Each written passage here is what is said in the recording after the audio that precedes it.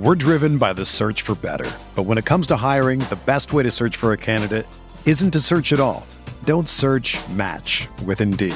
Indeed is your matching and hiring platform with over 350 million global monthly visitors, according to Indeed data, and a matching engine that helps you find quality candidates fast. Ditch the busy work. Use Indeed for scheduling, screening, and messaging so you can connect with candidates faster. Leveraging over 140 million qualifications and preferences every day, Indeed's matching engine is constantly learning from your preferences, so the more you use Indeed, the better it gets. Join more than 3.5 million businesses worldwide that use Indeed to hire great talent fast. And listeners of this show will get a $75 sponsored job credit to get your jobs more visibility at Indeed.com/Blue Wire. Just go to Indeed.com/Blue Wire right now and support our show by saying that you heard about Indeed on this podcast. That's Indeed.com/Blue Wire. Terms and conditions apply. Need to hire?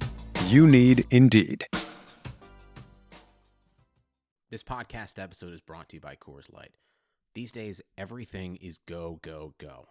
It's nonstop hustle all the time. Work, friends, family, expect you to be on 24/7. Well, sometimes you just need to reach for a Coors Light because it's made to chill. Coors Light is cold lagered, cold filtered, and cold packaged. It's as crisp and refreshing as the Colorado Rockies. It is literally made to chill. Coors Light is the one I choose when I need to unwind. So when you want to hit reset, reach for the beer that's made to chill. Get Coors Light in the new look delivered straight to your door with Drizzly or Instacart. Celebrate responsibly. Coors Brewing Company, Golden, Colorado. The Zone Coverage Podcast Network.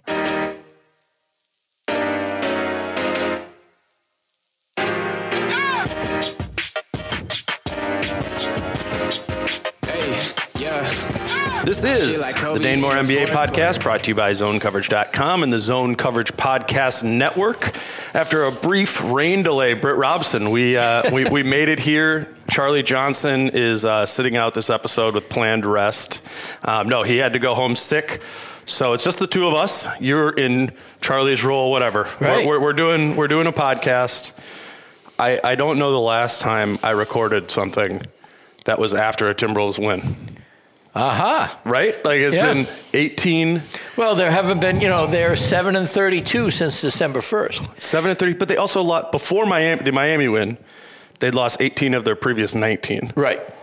And so I was thinking, that was a Saturday game in LA. I think they then proceeded to lose again before I did whatever. Yeah, They had a period where they won 5 out of 8 in that period of time. So in that 7-32 period, they were 5-3, which means on either side of that, they were bad. 2-29. You remember when you wrote something where you were giving them praise and you kind of called the demise? I said goodbye winning record. I didn't say goodbye stratosphere. I mean, see you later season, or see you later 95% of the team. Right. The way this year has moved is just holistically bizarre. Having covered the team since 1990, I've seen a lot of pratfalls, and I've seen them for different reasons. They're going to wind up between 20 and 30 wins, wherever that nexus is. 30, I think, would be enormously optimistic. No way. That's impossible. They're at 17. They have 17 now, right. Yeah. And what do they have, 28 to go. So, but the point is, 2 max players and that amount is, you have to be able to pivot. And to give Rosas credit, for sure, he pivoted hard at the trade deadline. He got rid of their 3 worst contracts. I think he bought some flexibility with those contracts gone. Everybody says Russell's the same amount of money, so on and so forth. Jang and Johnson, a push there money-wise. But in both cases, to get a point guard rather than a wing is enormous flexibility in the future. To get a guy who can flex between the 3, 4, and 5 instead of a standard 5, when you don't even want to play 1-5 really as a 5, it seems sometimes. Right. That's flexibility. And then to get a bunch of guys who you're going to have first pass on, as restricted free agents, two guys who, look like they're decent players. Beasley certainly looks like a keeper, and Juancho, if he comes in low enough, the market is tepid on him. Might be a good player as well. So, but yeah, I think that's kind of the thing is you make all these moves and you're ready for. Ready to see what happens. Yeah, you're ready to see what happens. You have more than a third of the year left. And, I mean, that's kind of where we were left at the All-Star break. And, right. Cat misses the game.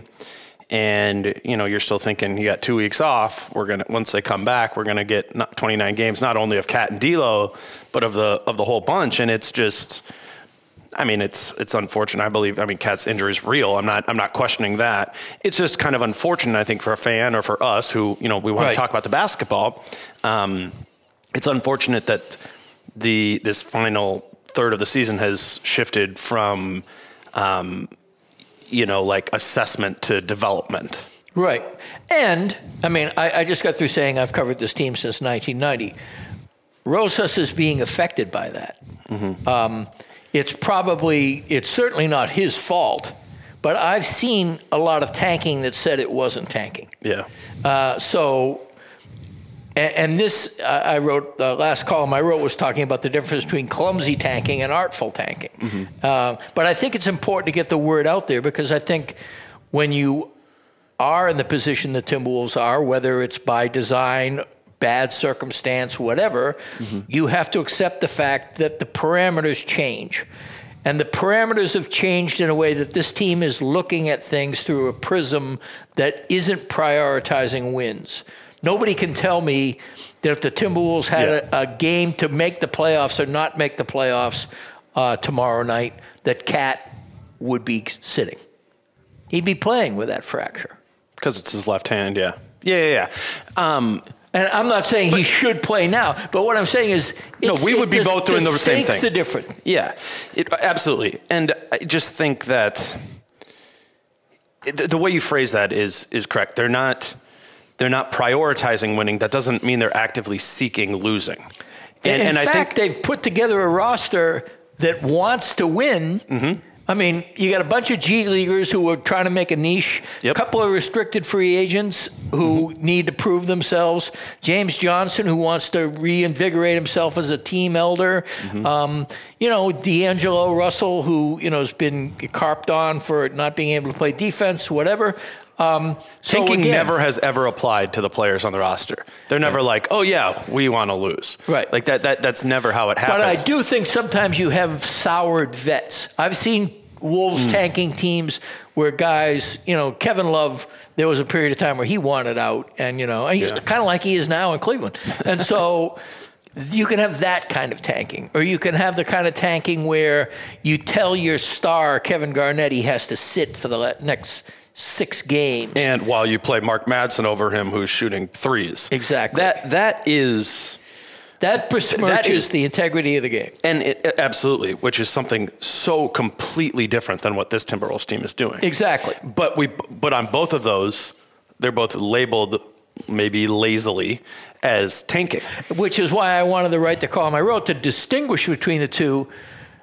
I want to say that they're not embarrassing themselves, but I also want to say let's not kid ourselves about what they are doing. Mm-hmm. They're not doing everything they possibly can to win because that actually wouldn't be smart. Yeah. They are working with the pieces they have to try to figure out things.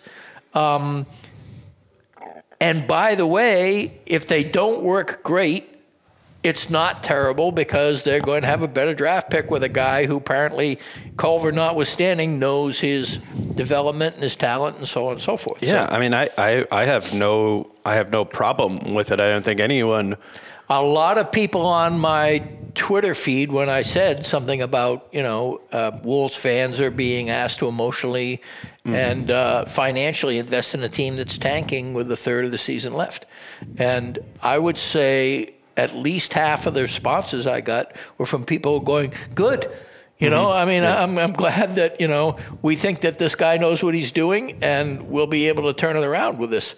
But it had to be said that way because there are people who feel bushwhacked, and it's always going to be a risk. This just came out about an hour before you came over here, so I'm assuming you don't know. I don't. Nope. The NBA is essentially labeled it as tanking. They fined the Timberwolves $25,000 for holding out D'Angelo Russell from the game in Denver.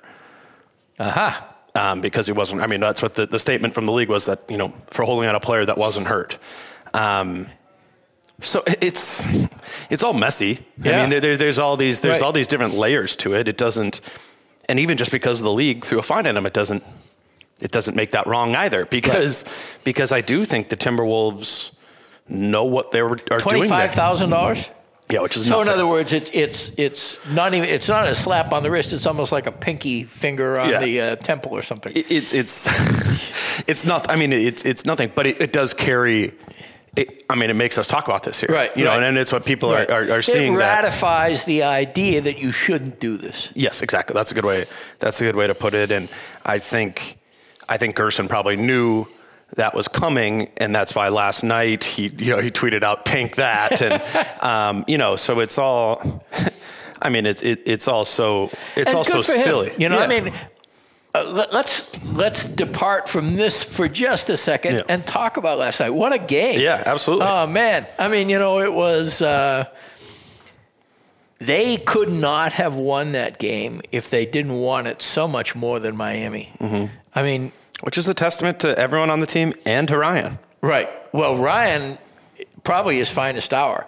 Easily putting McLaughlin in the game beside D'Angelo Russell, and then putting the ball in his hands the final two possessions. I mean, it was also that takes some stones, and it was a specific adjustment too, because Russell was rolling right, and then they start throwing two bodies at him, and so if there has been something I've ripped on Ryan on this year, it's been his slowness to adjust, and like one main thing, which is legitimate. Yeah. I mean, and I don't even think that's not a total incrimination of him either. But like one example I would say is whenever the Wolves, a team randomly throws a zone at them, it takes them about 3 or 4 possessions to figure out like, what the hell are we doing against this zone? Right. And I think that's partially coaching. You need a quick adjustment right there to say, this is what we're doing. This is what we're getting into. And I think, if we say Rick Carlisle's the gold standard, he gets his team into effectively attack that zone right away. Right. And for Ryan, I think that's good recognition, and his whole staff, to recognize we need D'Angelo to be free, or we need to attack from the wing. So to go to Jordan, which sounds silly as a two-way player, but I mean that was a smart move, and it was a bold move, given that you go McLaughlin, who is not even the 5'10" he's listed at. D'Lo, I don't think he's the 6'4" he's listed at. Right. Okogie 6'4", Beasley 6'4", and Wancho 6'9". I mean, that is an extremely, extremely small group. And stones. I mean, to throw that out there, because if that snaps back in his face, it's not the end of the world, but it's a little bit more egg on his face, And then to have McLaughlin basically make the decision, hey, the first option is covered, I'm going to the cup. That kid, man, is bold. He really is. He is. He's fearless going to the rim, and he has been all year. Yeah, he really has. And in summer league, it was the same thing too. Like he really knows who he is. We always try and put like the best teams are the ones who like have an identity and everyone knows what it is. Right. He's like the micro version of that, or he's the player of it. I know what my identity is. I know what I have to do to give it my size to have any sort of success, and he's completely ran with that this year. Right. Well, I mean, the two things I've said on this podcast that I was going to write, one was when I said I was going to write this big David Vanderpool story that didn't come out for like a month after that. McLaughlin. I think your McLaughlin love would have looked so much better. This huge apology about McLaughlin while we were on the podcast, and I said, whenever I've ripped somebody as bad as I have, I owe it to somebody to do something about it. And then one thing led to another, and all these trades happened. And then I was going to write about him that one night, and then John decided he wanted to write that day, and so I waited a day. And the day in between, McLaughlin had his worst game of the season, and so did James Johnson was the other guy. I wanted to write a role player story, which I think I could probably still do and might, but it's just ironic that. he still, that was a month ago, and the story is as valuable now as it was a month ago. Absolutely. It was, I wrote a story earlier this week on Keelan Martin. I talked to Brian Gates, and, I was asking more. I only used the quotes about Keelan because it was a story about Keelan. Right. But he was equally enlightening and, passionately positive about Jordan, and not just because, he's it didn't feel like I'm just defending my guy. Like, Gates has coached in the G League before, and he was kind of like listening off some of that stuff to me. He's like, there's a lot. You kind of like all your guys, right? When you're coaching those type of players. He's like, Keelan and Jordan are just different. He's like, they're just different guys, and you can just feel it. He's like, you can feel it when they don't often practice with the team. But he goes, when they practice with the team, you feel it. It's completely different. And he's like, that's 100% Keelan. And that's just, another, testament to those guys. I guess we can, extrapolate that testament out to Gerson and John Luca. They find those folks. Yeah, but it's good that in what is a season that has been lost in many ways, to find something like that. And it might be meaningful, like, and I'm not totally sold that Jordan McLaughlin is like a definite backup point guard in the league. But say he is. Mm-hmm. Say he actually is, and you're able to extend him some sort of like one of those Gupta special deals, like 3 years at the minimum, non-guaranteed, all that. If you've locked in a solid backup point guard to D'Angelo Russell at that number for the next 3 years, that's massive. And a stretch five. And perhaps an interesting swingman who right now I think should be better known for his defense than his shooting, even though he is, I'm talking Keelan now. Oh, Keelan. Oh, yeah. It's supposed to be like this knockdown three-point shooter. That's what the buzz was when he came in. I've been more impressed with, he knows what he does wrong when he does something wrong on defense. Mm-hmm. You can just see he's one of those guys that is in the middle of having conversations with himself throughout the game. But I like his instincts. I like when he, we rip Cat a lot. And one of the reasons we rip Cat is because he doesn't know what he does wrong. So he gets outraged because he thinks he gets outwardly outraged. He thinks he's being robbed when he's not being robbed. Mm-hmm. And it's refreshing to see a young guy, understand what he did wrong and just blot everything else out and go, okay, I'm going to try not to do that wrong again. That kind of self-improvement happening right in the moment. That's what impressed me about Keelan. And so those three guys, I would rate them right now. I probably would have rated Keelan first until last night. And of course, that was a pretty phenomenal quarter by McLaughlin. I would probably rate those two guys as co-assets to have. Yeah, rookie MVP. Nas a distant third, and then I guess Noel somewhere along the line. But what about Jarrett Culver? Well, Culver is. They're all part of the rookie class. Yeah, I guess if we're looking at it in that vein, I see what you mean. I guess what I'm trying to say is it's. Even if Culver hasn't been valuable, right? You still have a pretty good rookie class. Oh yeah. If you are able to lock up Nas, Keelan, and Jordan, and and you have not locked up Nas. You can't unlock Nas unless you want to. Exactly. So and Nas, it's literally $900,000. Exactly. That's what his salary is, and it's $6 million max. For over the 4 years total. Exactly. And then so here, it's even, my point I'm trying to get to is if you lock up all three of those guys on those super minimum deals for 4 years, it's even better than a rookie scale contract. Right. Like you said, Nas Reed, if he plays all 4 years and they guaranteed all 4 of those years, it's $6 million total. Right. Well, that's what Jarrett Culver's making just this year. And it extends. To use another example, what's Tyus Jones being paid? Like 8 or 9, yeah. So everybody they signed. Right now, is Tyus Jones and J-Mac, is there $7 million worth of difference between them? No. No way. Maybe $1 million or maybe none. You know, I mean, that's the thing. I haven't seen enough of Tyus. I'm sure. I've actually, that's behind, I think Memphis and Oklahoma City are the two other NBA teams I've watched the most of this year. And I mean, I was and am, I guess, still kind of a pro Tyus guy, but he has not been, he's certainly not been a guy worth $8 or $9 million for that team this year, because he's not on the court. You never know in the locker room. That's true. That's a good point. But I mean, I know what you're saying.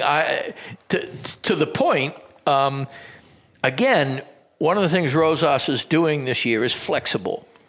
He wants flexibility. Tyus does not give you flexibility. If you're paying a guy $8 million to be your backup point guard, all right, he's your backup point guard, but he better be getting 20 minutes a night or 15 good minutes a night. Whereas if you want to give Jordan McLaughlin 30 minutes a night or 5 minutes a night, you can do it. And the salary is justified. Yeah, I mean, I think what Rosas wanted with Tyus was he wanted to give him the Jake Layman contract, which is like $3 million a year. Yeah. I mean, no, that's what I mean. I know, and that's chicken what feed I think for somebody like Tyus. John or somebody reported that was the number that they it was about like $3 or $4 million a year. Interesting, yeah. And yeah, that just kind of shows Rosas' cards of flexibility is the ultimate kind of priority here. Right. And I do wonder that I think everyone's kind of like pining for McLaughlin and Martin to get that deal, but at some point too, there's a finite amount of roster spots. Yeah. So I think the reason we haven't seen that yet, and it might not happen, is they still want maximum flexibility, the maximum amount of roster spots, even if it's not salary committed. I don't know. I would think at least. On the other hand, though, I think one of the things that maybe sweetened the Denver deal was having a KBD on one of those Gupta specials, even though Gupta wasn't around yet. Vanderbilt's on one too. It was a Gupta for Gupta. Ah, okay. Interesting. So that's why. Because, you talk about raw. Anyway, that is phone buzz. A flexibility issue is you could still sign those guys, I think, and if you wanted to get rid of them, it would not be hard. Oh, yeah, for sure. It's the issue right now, why they haven't been signed, is that the Wolves are in the luxury tax. They're already over the cap, exactly. So I think, they got to do this. How many more days do we have? Today's the 27th. March 1st is the deadline for a player to be bought out if they want to be eligible to go to a playoff contender. So if you talk about if Evan Turner is going to get bought out, it's going to be this weekend. And same goes for Alan Crabb. He's got to find a team, right? Exactly. That's what the holdup is. But deadlines force activity, and that's functionally the buyout deadline is March 1st. Yeah, I'm trying to think of the best place for him to land. Yeah, maybe now Philly. No Ben Boston? Simmons. What about Boston? He's got. Yeah, depending on Kemba. I actually see the best way for him to go is to be a backup point guard. Yeah. In the playoffs, with that slow pace, you can probably do it. Like Philly, if he does the Ben Simmons role, I guess is what I'm saying. If he's a ball handler, but isn't necessarily a point guard. I just wonder what his perception is in Philly. He was the number 2 overall pick for them. Oh, right. It'd be kind of like the Wolves being like, well, Derek Williams is putting together a pretty interesting career over in Europe. I don't know. So I think that will end up rounding out this roster, and we'll kind of We'll see what it is, but it's a good problem to have, as they say, right? To have these guys, and as I understand it, they've jumped over and through every single loophole to avoid. To maximize these 45 days. Yeah, they're not practicing. They're basically just playing games and hanging out on their own. It was so fun. And me and Chris Hine were in Denver. We went to this little high school where the team was practicing, and Jordan and Keelan are just kind of waiting in the hallway while the team's out there practicing. It's crazy. It's a silly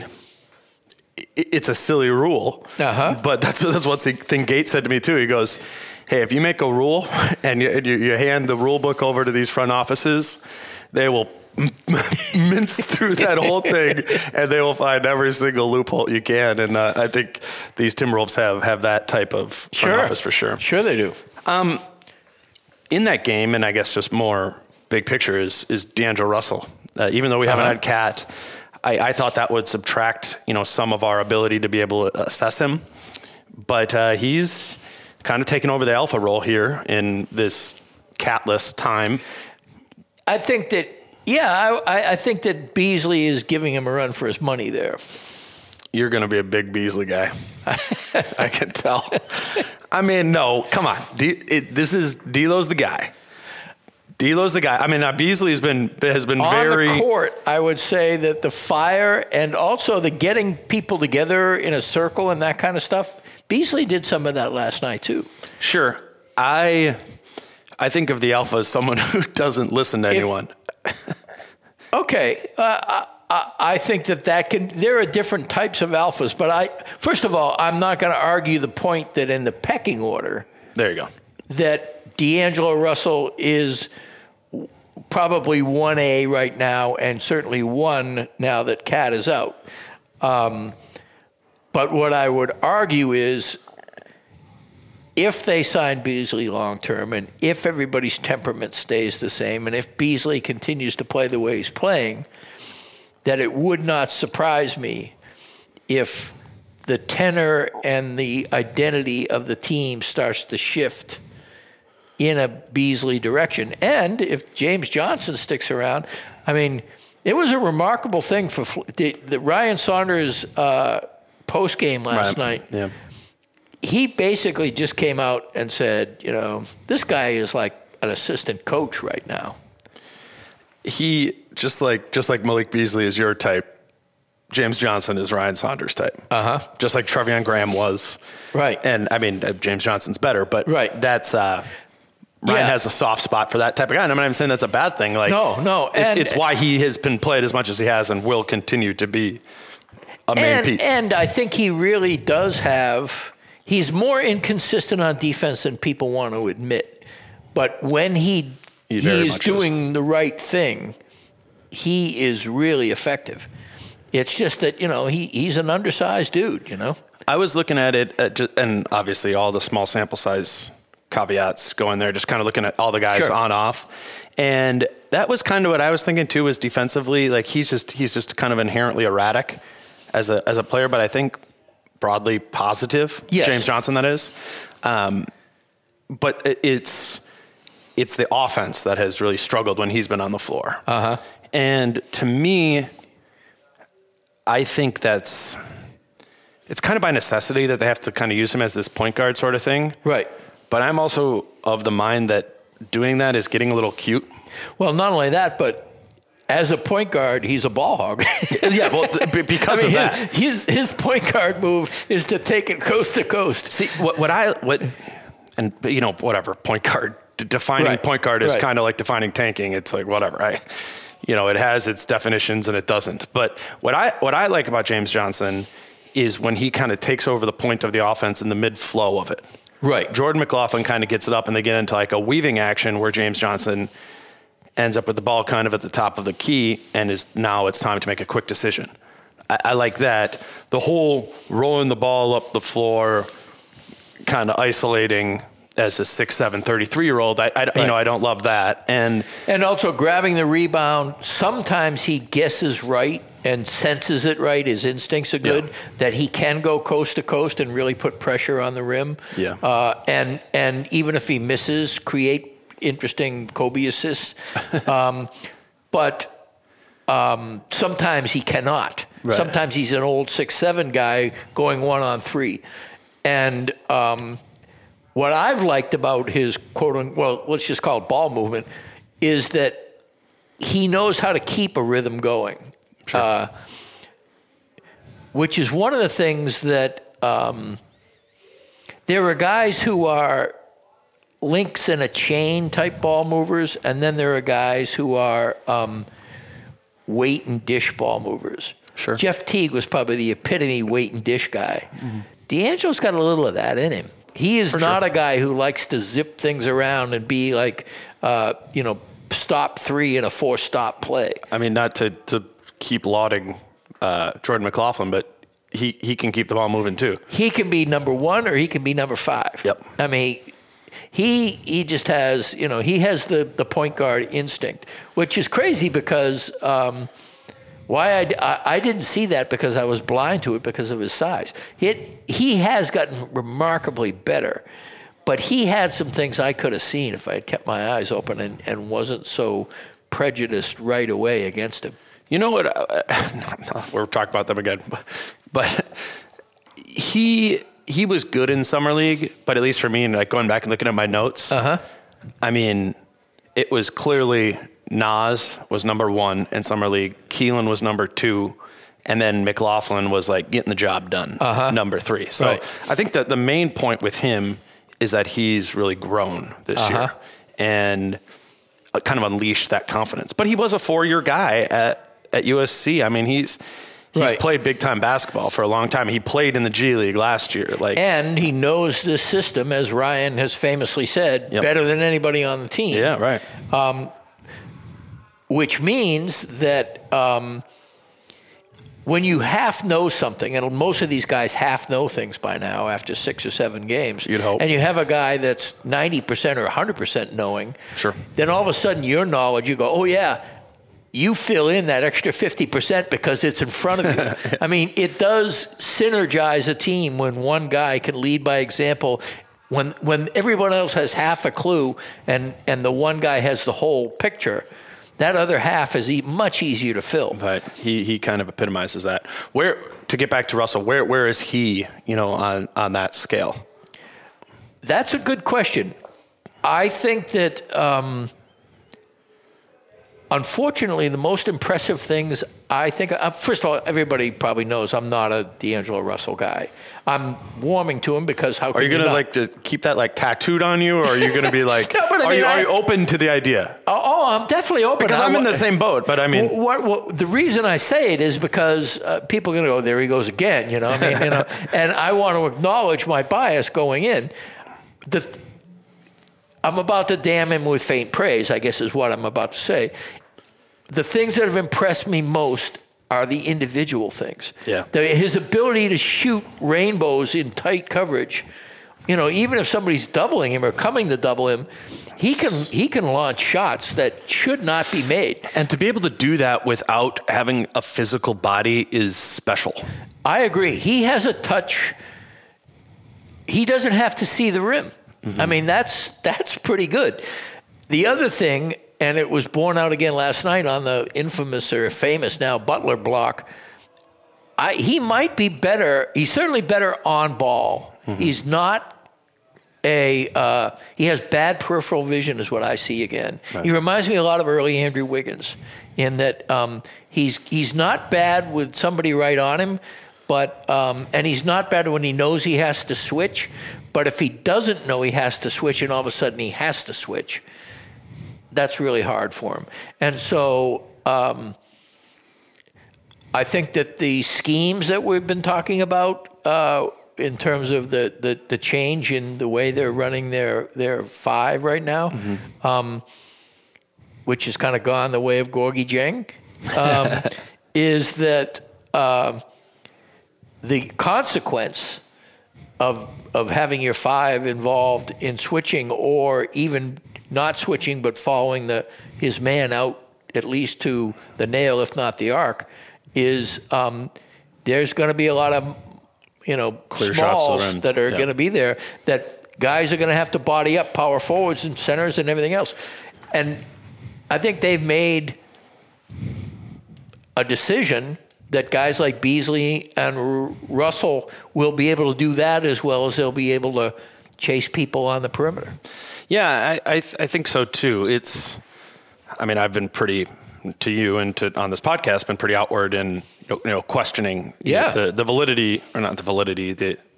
Well, you were the first to really, I think, not only question the scheme, but have specific reasons why you thought it was doomed.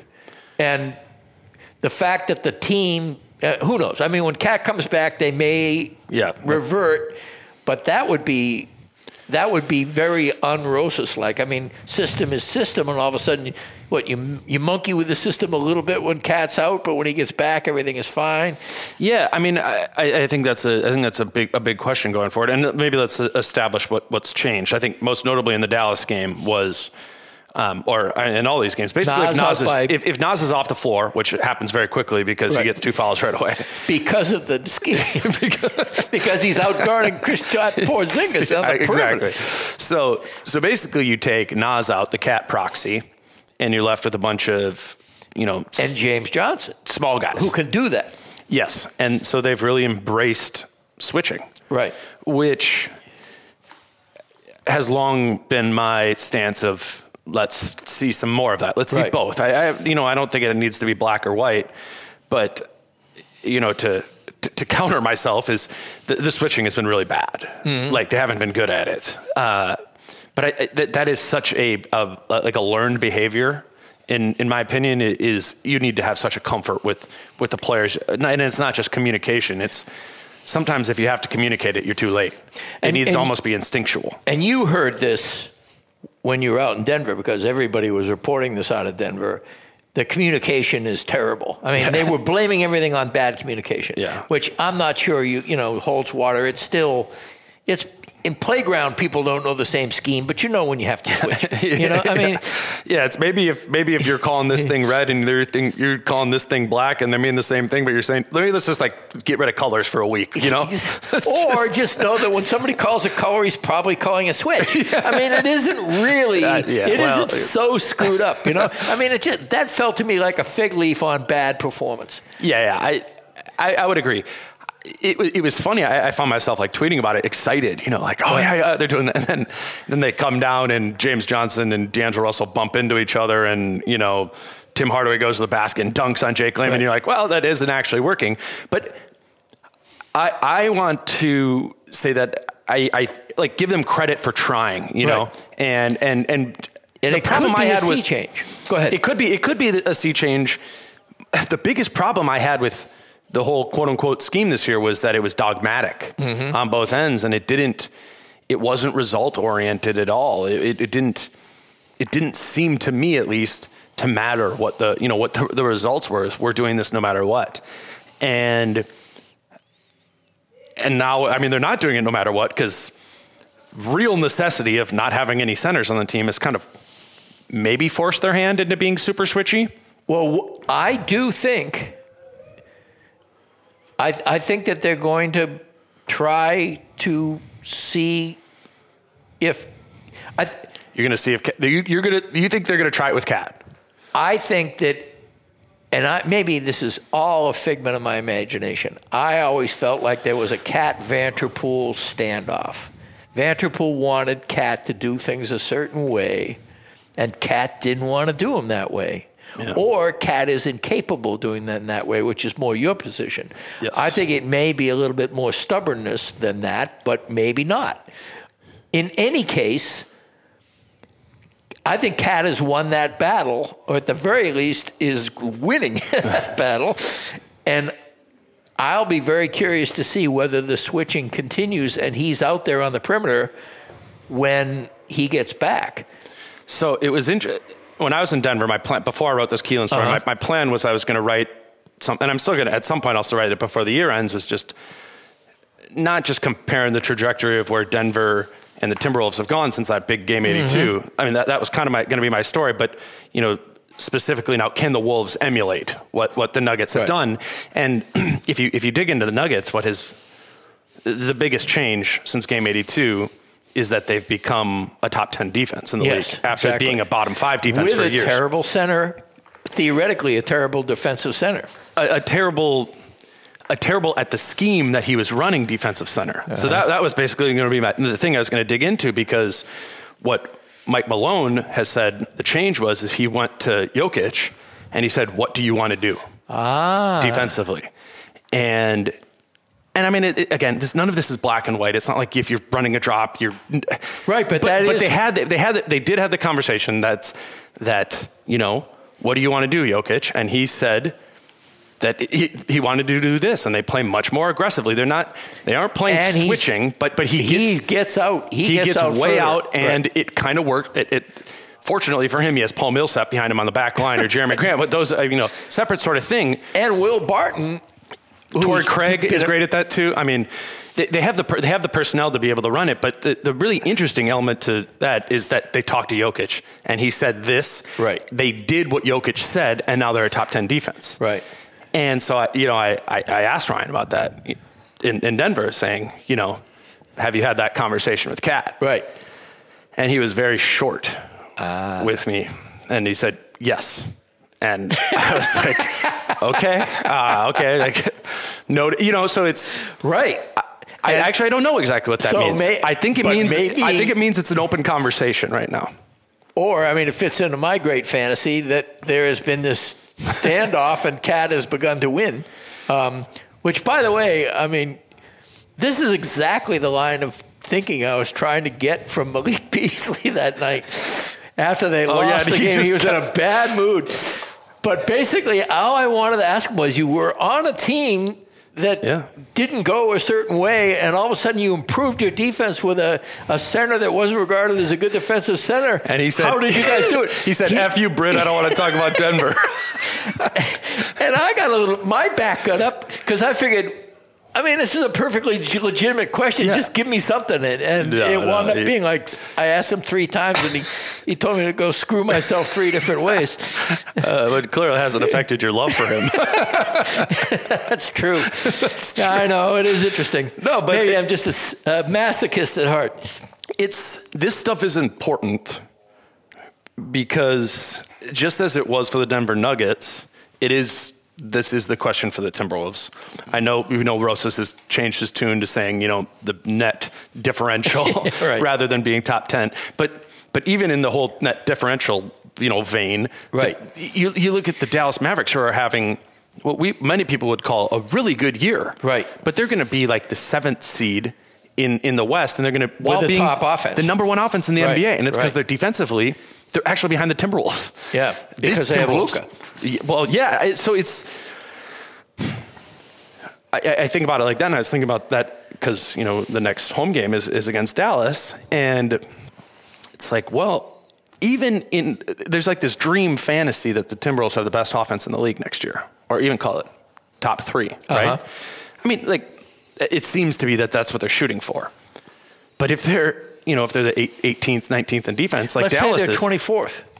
Then you're not in the playoffs. We know what a number 3 offense and a number 24 defense does, because they actually did. They won 47 games under Tom Thibodeau and made the playoffs, but it was a situation where they were not ever going to go farther. Mm-hmm. And everybody knew it was a disappointing. Actually, it was an 8th seed. They were a disappointing 47-win team. Isn't it just so?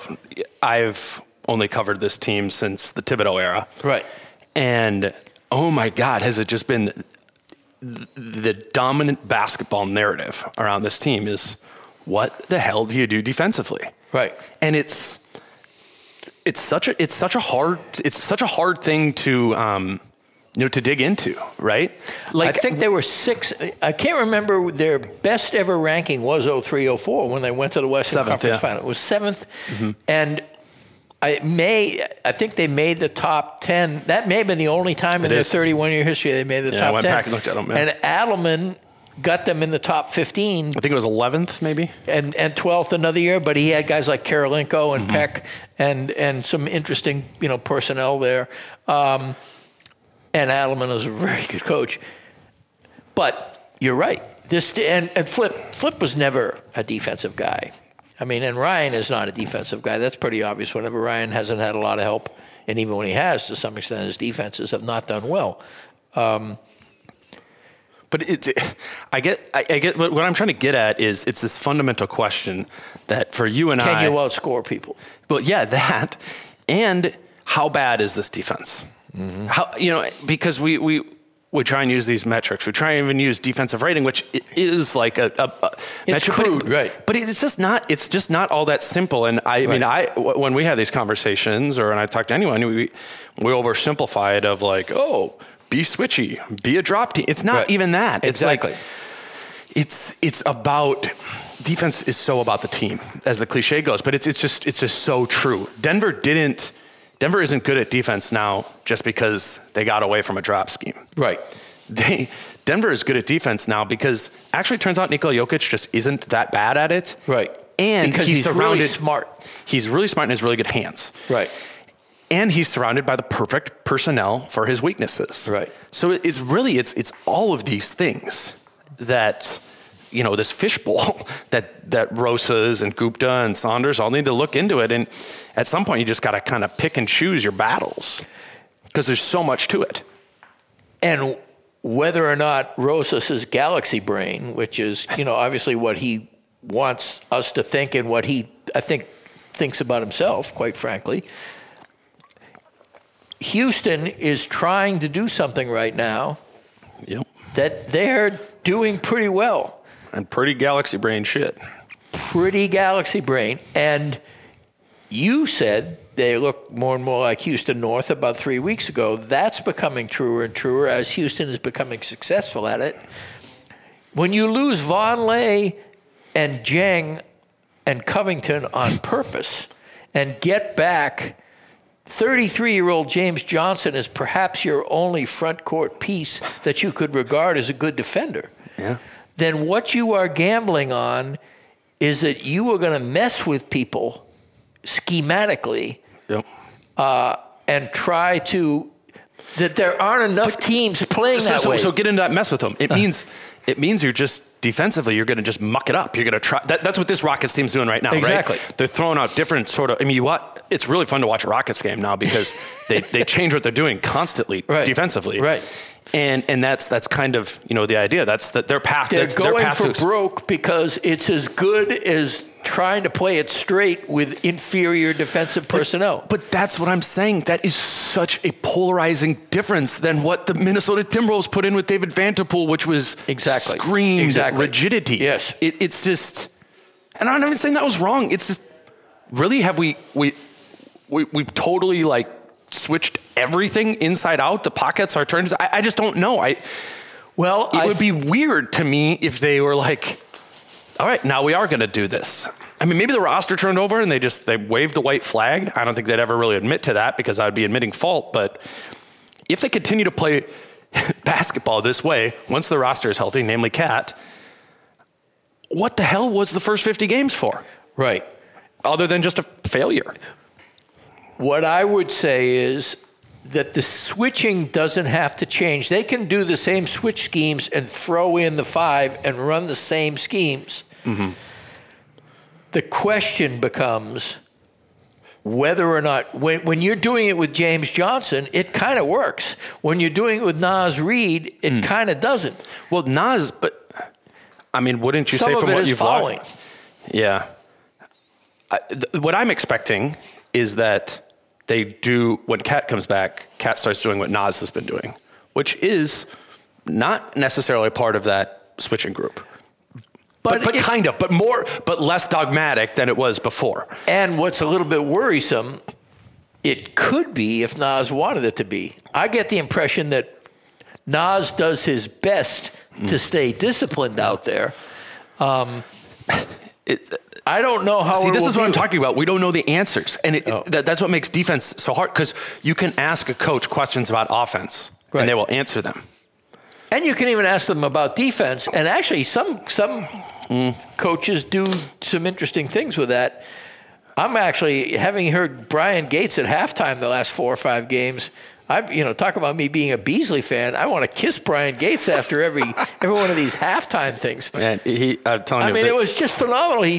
Marnie's asking him these relatively simple questions, and he's turning them into all right, that's a nice thing to watch for. I'll watch for that, and I'll watch for that. Yeah, where he was talking about when they're in foul trouble and needing to go to zone and all those things. Stuff, yeah. Yeah, I mean, and also this is what we did wrong. We were shading people a certain way. Yeah. I mean, it's just let's go existential. That, I think the NBA needs more of that. Yeah. And we don't have to go. Not saying we need to go. How do you feel? How were you able to get 60 points? Well, exactly. We were aggressive. We don't got to go PhD level X's and O's. I can't keep up with that. But I'll take a master's on it. Sure. I just think it's. I would like to be challenged. I would like to, listen back to it and go, okay, what does he mean by that? Yeah. I want to learn stuff. Wouldn't fans want that too? I don't know. And I'm not saying this is just a Timberwolves thing. This is like a Especially basketball. the diehard Wolves fans that are left now. Did you read? Give them some science. Do you read Zach Lowe's thing on Kobe? No. You didn't afterwards? Oh, you. I know you had wanted nothing more to do with the Kobe stuff, but it is really interesting. I love Zach Lowe, and I'm intrigued by Kobe, but I'm not a great consumer of stuff. Well, I mean, this was literally in that week of 1 million Kobe articles. It was good, huh? It was good, and it was Kobe. The article was about how Kobe was expressing concern about how the league was being covered these days, and he had become a Zach Lowe. I did the detail stuff. The details. So this is pre-detail. He invites Zach Lowe to his place in California, and they watch a playoff game together, and end up. Kobe breaks it down. Well, and not even just that. I mean, it was kind of both. Like he wanted to talk to Zach about where the league is going in terms of like how much more can we do? Can we actually talk about basketball a little bit more than that? Please. I mean, it was kind of a shot at these first takes and all that sort of things that have come to define so much and the Barkley, Kenny, Shaq crap. And I don't even think that there's not a place for that. I think there's a place for both. Doesn't have to be the main ring in the 3-ring circus. Exactly. And yeah, on this tangent, but I think like that basketball is simple enough with just only 10 people on the floor where I think we can get there, where we can have the analysts that are doing the game, talk more about that stuff. We can talk about it afterwards. Whereas like football, I think is just a little bit more dynamic, more moving pieces. But basketball, they really get into it in football too. They're huge X's and O's group. That's a really good point. Tony Romo has been this whole revolution. And you just got to have guys who are good at it. You just have to have guys that are good at articulating it. And I don't think it would be hard. It's just that they're interested in, but they're interested in the song and dance.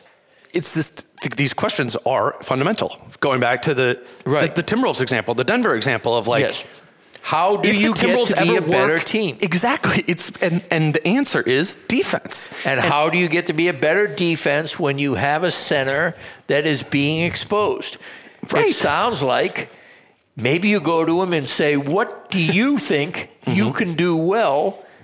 All right, we will do this. If you don't do it well, can you commit to doing what we want to do now? Yeah, or just have a conversation about it. What you get a buy-in. I mean, they obviously got Cat to buy in on offense. That's what I don't get. I don't get why there does seem to be this, and there is the other possibility, which has been pointed out to me, and I don't think it's a bad option to consider, is that he's Dirk Nowitzki. He's a great offensive player who, try as he might, just can't play defense very well and needs to be surrounded by people. Who was the center when the Dallas Mavericks won the Tyson Chandler? Yep. Who is the perfect guy for that kind of stuff? Yep. A rim protector, par excellence. And by the way, if you're a great outside shooter, somebody who will dive for alley-oops if your bigs are coming out there. I mean, remember that was peak Tyson Chandler tap-back days? Oh, yeah. But and then there's another argument to be made there, too, that 2011 is very different than 2020. Right. So I guess that's what I'm just saying.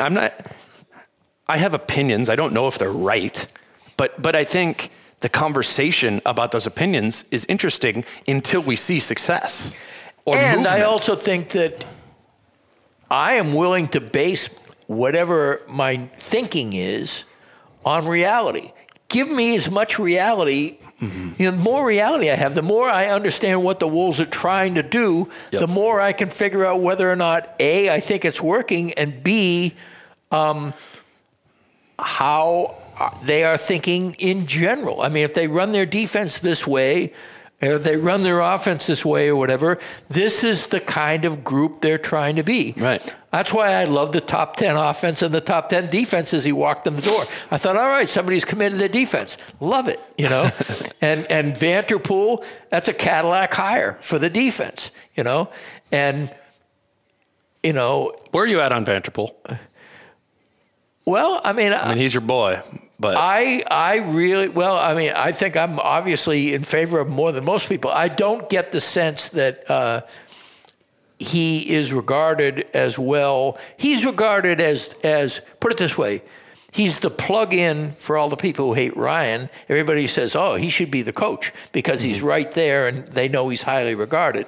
But the people who are looking at the game seriously in terms of really breaking it down, I don't think are impressed with Vanterpool this year. I think he's in a tough position. Again, this is my own totally made-up narrative. I have no idea whether it's true. But when I spoke with him for about 2 hours for that big piece I did on him, he really did stress, and the guys who were totally Vanterpool acolytes like Shabazz Napier and Noah Vonleh, both of whom not coincidentally are gone, say he just wanted you to be in the right position. He said that positioning itself is good defense. If you're where we tell you you're going to be, the ball will end up in your lap. You will be creating turnovers on the basis of positioning. Now, Gorgui Dieng, who played the defense really, really well, had the best counter to that, which is things don't happen like that on paper all the time. The thing about basketball is where you move the guys in the X's and O's, sometimes they don't move there. And all of a sudden we got to freelance a little bit. So it's a little bit of that mixed in. But what I would say is that Vanterpool had a certain way of running the defense, and the Timberwolves still are more highly ranked on defense than they've been in 4 years. Yeah, well, I think we got to draw a line in the sand of pre-All-Star break before everything. The flags, white flag, towel was thrown and all that. They were 17th.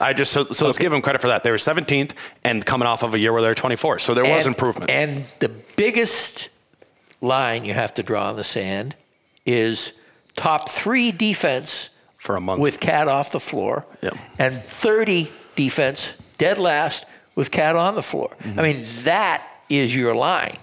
Yeah, and I think just the interesting sub-question of that is how much of the Cat part, the 30th part, is an indictment of Vanterpool. Exactly. And I don't know the answer. The thing I've come to not realize, but hypothesize with all these hirings is that David Vanterpool, Pablo Prigioni, and Ryan Saunders were first and foremost brought in to relate with players. And while Vanterpool was regarded as a good defensive coach in Portland, I think his being hired had just as much to do with the wizardry he performed on Damian Lillard and CJ McCollum as people. Right. And the ascension of those guys, I think he gets a ton of credit for that. And guys like Will Barton, and I mean, there's always somebody who, at the end of Wolves games, there's always somebody from the other team that's coming over to him rather than vice versa. Yeah, and with their arms open. And I think that's an important attribute. I just think as defense is such a dominant narrative of this, he has been so tied to the scheme and the success of the defense and all this and that. When I think if you had Rosa's on truth serum, he would say that this is first and foremost about relating to these guys, getting them to buy in to the important things about basketball. Not necessarily that, Vanterpool needs to be an A+ coach as a defensive coordinator. It's about culture, right. And, and maybe that's something he develops into, or when he does have the right group of people he could have and they could be a great defense. I don't know. I think we got a little out of hand in the labeling of defensive coordinator, offensive coordinator, whatever Ryan's label was and all that, when so much of this seems to have been about development from the start. Except that it is pretty clear, and both of them said this when I did the piece on Vanterpool, that Vanterpool is the alpha in terms of running the defense. And if you see on the sidelines, when a defensive adjustment needs to be made, it's Vanterpool making it. And if it's a talk about defense in the huddle, Vanterpool's in the huddle first. Yep. I mean, I do think he's first among equals in terms of that. I agree. But that doesn't reduce your point, which is that they're all talking together about things, and I don't hate that strategy. No, I agree. But to your greater point, if Vanterpool could not motivate Cat, at least Cat is the enormous outlier in terms of this defense. And it's either a bad fit. It is a bad fit. How is it a bad fit? Is it a bad fit schematically? Is it a bad fit personality-wise? Yep. Is it a bad fit maybe because of inflexibility? Or maybe Cat just doesn't fit with anybody. Yeah, which I mean, that's catastrophizing a bit, but what's going to happen is Cat's going to get the benefit of the doubt in this sort of stuff. So certainly, if it comes down to Vanterpool or Cat, well, that's what I'm especially at least for a couple of years. I mean, and this is getting like way ahead of ourselves, but I am not shocked at all if 2 years from now, and I've always said 2021 is the year where they really make their move, not next year, the year after that it's a completely new coaching staff. Not even because they're bad coaches, but simply because they didn't fit with Cat. Or Cat and D'Lo are gone. I mean, Rosas. Yeah, that'd be wild, but yeah. Everything's on the table. Rosas and they put it all on the table. They're going to mess around. Yeah. No. I mean, he comes from an organization that just traded Chris Paul for Russell Westbrook. I mean, they are going to do things. And traded the seemingly impossible to move Andrew Wiggins for D'Angelo Russell. I mean, it's... And do you think they're even close to being done? I'll bet a lot they are not. Right. I mean, it's in their blood. I mean, which I totally agree with. I totally agree with that. You don't bring in a Gupta. You don't bring in the guys he's brought in. You don't concentrate on these G leaguers as much as he's concentrating on them, as you said, to get those $6 million for 4-year guys so that you can make bigger things happen. They believe in building exponentially, not linearly. And the first domino that signaled that was trading Dario Saric. Yes. There was a reality if they wanted to, build linearly where it's not a full roster overhaul in the past summer, and they just kind of, start piecing it together and over time do it. But they're like, no way. That's just delaying the inevitable. We're, as soon as we can blow up the pieces we don't want here, we're doing it. And Rosas was strutting a bit at City Center. Yeah. And when he was strutting a bit when he said tank that too. So it's like, well, that's okay. I mean, because that was, in my view, that was a situation where he had. It's all his prerogative. But what I mean is, he had the goods that night. He could say tank that because we won the game. To say this is what we wanted to do. None of you guys have played yet. I mean, yeah, you got 8 new guys, and but to be able to say we're doing this and this and this. But then when he was asked, when did you think that you were going to blow up the roster? And he said May 1st. Yep. Interesting, because I heard him about 3 months later talking about how excited he was about this group of players. See, I mean, that's the problem with being a salesman. If you remember what people say, don't tell me how excited you are about this group, and then 2 months later get rid of 90% of them and say I was going to do it all along. Because what that says to me is, I don't believe you. And that's, I think if you or I were be given a front office job, we'd be terrible at it.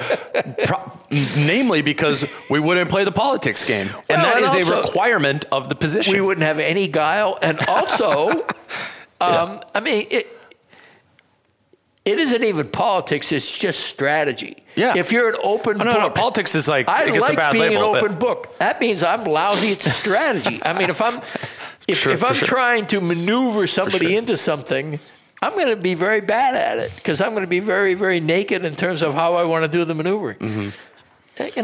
So I get it. But by the same token, I don't like people who feed me a line. I don't like people who say, love this team, and then 2 months later, wanted to get rid of them all. Yeah, it's what I think is going to, this first thing I thought of when I saw the tank that thing was Daryl Morey. That's something Daryl Morey would say. And I know you're not until he has his China. Haven't heard much from Daryl Morey lately. That's true. But Daryl Morey has been so outspoken for the past 7 years and has kind of become a cult figure of the analytics movement because of that. Exactly. I mean, he's best buds with Bill Simmons, Right, exactly. And there's all of that, which may be whatever. So I think that's coming. I think that's coming with Gerson in maybe a more tactically sound sort of way of no China, all that sort of stuff. But he's got a whole bunch of different plans, and I think wants that's to one strut. Of them. Yeah, and good for him, man. I agree. Whatever. I agree. I mean, and that I don't begrudge him that at all. Strut about the right things and Strut go ahead. about the right things, and also I can't even remember why I was bringing this up, but it was something we were talking about in terms of team and roster, I know what it was. If Cat and D'Lo aren't working out after 2 years, he will get rid of them. Nobody's safe anywhere. That's what I was bringing up with and that's just the nature of the business of this business now too. And I do find that somewhat refreshing, even as he talks about the family of the franchise. That there are families, but people can turn out to be black sheep in a hurry. Yeah. Well, what he said, publicly is, as long as they're a Timberwolf, they will be made. They will be treated, and what? That's all the job. That's all the job is. Sometimes the lion is there and the thumb goes down. And what can I do about it? Exactly. I wanted to talk a little bit about D'Angelo Russell's shot selection, but I do think it's just generally a little bit too premature. I think you've been itching to talk about this. Is about the third or fourth time you wanted to bring him up. I think we need to get a little further in. I've told you what I like about him. What I still wait to see is whether or not. Here's actually another thing I like about him now that I think about it. That is, Jordan McLaughlin was the man the last two possessions. And he didn't seem pouty at all. He seemed really with it. And he was cool with that in Brooklyn too. That is something that I'm glad I'm realizing as we speak. That makes me like him a lot more. It's just interesting, right? What was the narrative on D'Angelo Russell last year, right? He's this guy who's become a pretty dynamic offensive player. Right. With pretty clear holes, right? Doesn't get to the rim, which he's gotten to the rim a decent amount. Exactly. So I just, as is true with most narratives, there's holes to be poked in him. Doesn't get to the rim, and thus doesn't get to the free throw line. And what he had instead found efficiency in was being a high level mid range shooter, and he had this floater game that was like D'Angelo Russell, man. He does have a great floater game. But okay, so here's the thing: he shot 22% of his shots last season from floater range, which is a huge number. Yes, it is. And since he's been here, it's only 8%, and it's only a handful of games. So whatever, that might change. But now what I wonder is this the early steps of maximizing him analytically, where they say he's taken 55% of his shots from three.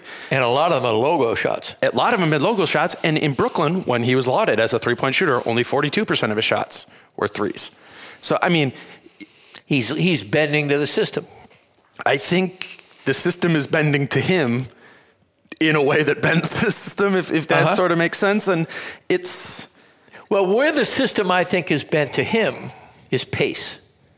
I don't feel a sense of urgency when he's on the court at all. No way. He is cool as a cucumber for better and for worse. Right. I mean, you do really get the impression that I'm going to wait to see how things develop here, Yeah. And one of the really kind of, when the Wolves broke out in their first 3 weeks of the season, it was delirious just to see Cat and all the cutters and him bombing away. And Cat is a hot player. He's not a cool player. Cat is somebody who puts his passion on his sleeve out in the court.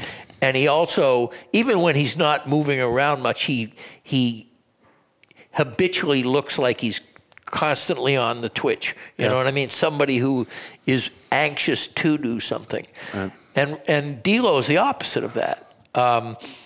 So it'll be be interesting to see. One of the things to see how those synergize. Yeah, and also to see, whether or not one has to bend a little bit to the other on that. I actually think it would be a good thing if Cat slowed down a little bit sometimes. And probably a good thing if D'Angelo sped up sometimes. Yeah. What I really hope is that they find each other a lot.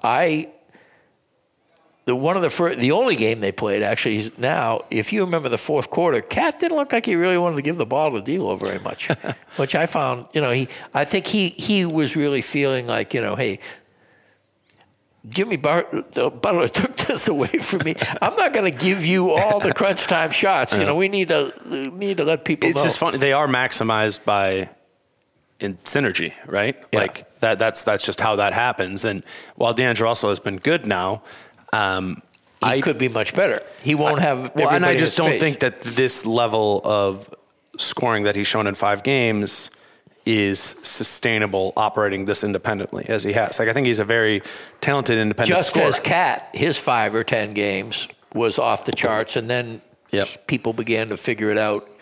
And Spoelstra, who's a great coach, was figuring it out, as recently as 3 quarters in, right. What he wanted to do.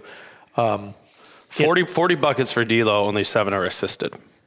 That makes sense. Yeah. And I think that's kind of point guardish, kind of, yeah. That's general. I guess I don't even know what the average balance is. But I do think that I would like there to be a little higher percent, just because I like the idea. Juancho and Beasley come from a very different kind of offense, where the point guard obviously is not the main passer on the team, probably not even the second. Murray, Millsap and a lot of other these guys can really dish. And Jokic gets to walk the ball. That's right. He literally. is the point guard. Yeah, right. Cat, I refer to Cat's position as the quarterback of the offense. It's not necessarily the point guard. No. He gets up there, and that's the same thing I was talking about with James Johnson before. I like James Johnson as the quarterback. I don't like him as the point guard. He's the option quarterback. Yeah, sure. Yeah. A little funky. Yeah, right. Probably better the Wildcat. Probably better in college. Yeah. No, it's just, I'm glad they got a win the other night, as it makes some of this seem relevant, Yeah. It was. And it's really good for the team. My God. In my last column, I figured I'd look at the 3 games since the All-Star break, because they didn't have Cat. They had a lead for like 6 minutes and 20 seconds of those 244 minutes or whatever it was. Didn't lead against Dallas. Led for like 2 minutes and 15 seconds against Denver, and like 4 minutes against Boston or something. And none of it in the second half. They never had a second half lead since the All-Star break. So all of a sudden, so you were like, how are they going to ever win? They're taking the heat. They're taking the measure of heat in the first quarter. Got off to a 10-point lead early in the second. Coughed it up. You figure, okay. Came back in the third. Coughed it up. Down 10 all of a sudden in the fourth. Yep. And they won it. And they won it on grit. They won it with a little lineup that was playing great defense. That was the crazy part of it, is that it just happened that guys like Beasley and D'Lo became like G League guys. Became like, hey, let's win the game. Kind of like how the group, when Cat was out, like that Milwaukee game. Right. It had that same vibe, like where they gave Milwaukee a run for their money. Exactly. On, behind Shabazz Napier, Gorgie Jang, and Robert, not even Robert. It was Keelan Martin had a really good game. Right. Brian Gates pointed that game out to me specifically with Keelan Martin. He goes, look up Chris Middleton's shooting from that game when Keelan Martin's guarding him. 5 for 18. I got to talk to Brian Gates. Yeah, he'd be good. I don't know how much. Right. We rarely get to talk to assistant coaches, but it is. Right. Those guys, man, they live it. Like, if we think we live it, like, we don't. I know. Well, this is let's have a disclaimer here. I have my opinions, and I rip people all the time, coaches and players or whatever. Mm-hmm. I never, for one moment, think I know as much about basketball as the guys who live it. Let's face it, It's probably been one of the most enlightening things for me since I've been around it, is just how much all of these guys know. You have a conversation, and if I'm just a lot of the time, because we live it in our own way. Right. When we're having a basketball conversation, you're like, oh, I'm the smartest person in the room. Right. Well, that changes quick when I have Whenever a conversation with Roses or Brian Gates or whatever. You're Right, like, right. man, I'm kindergarten level. But that's what's great. Having covered the team since 1990, I'm so used to it. But now you soak it in. It's like there might have been a couple of those teams where you were smarter than the chief. I don't know, man. I'm just kidding. The second you think so is when you get your ass handed to you. That's true. All right, that's Britt Robson. He's at The Athletic as always. Him and John filling that up with a 17 and 40 whatever sort of team. You guys are staying on top of it. You guys will have plenty more for the rest of the year. I know John is in Florida on this trip. So check out what they have to offer there at The Athletic. Same thing with me and Charlie at Zone Coverage. And get well, Charlie. Yeah, Charlie. Sorry to hear it. I was actually excited to have a three-way conversation. He was bummed because I don't know the last time the three of us all got together. It was like in the summer or something. Yeah. But he's a smart guy. I really like Charlie. He's a good guy. He's young like the G Leaguers on the Timberwolves, but he's smart. I'm glad to be able to do this with the both of you guys. I'll be back on Monday. I don't know who I'll be with. We're kind of shifting around now that I was in Denver and now Britt's on Thursday. But we'll have something again on Thursday or on Monday. So look for that. Again, that's Britt at Britt Robson. I'm Dane at Dane Moore NBA. Until next time, peace out. How I'm feeling, man, I hope it never stop, yeah. Green and hot so you can find me in the crowd, yeah. Don't let standards ever bring you down, yeah. Hope you dancing like nobody else around, yeah.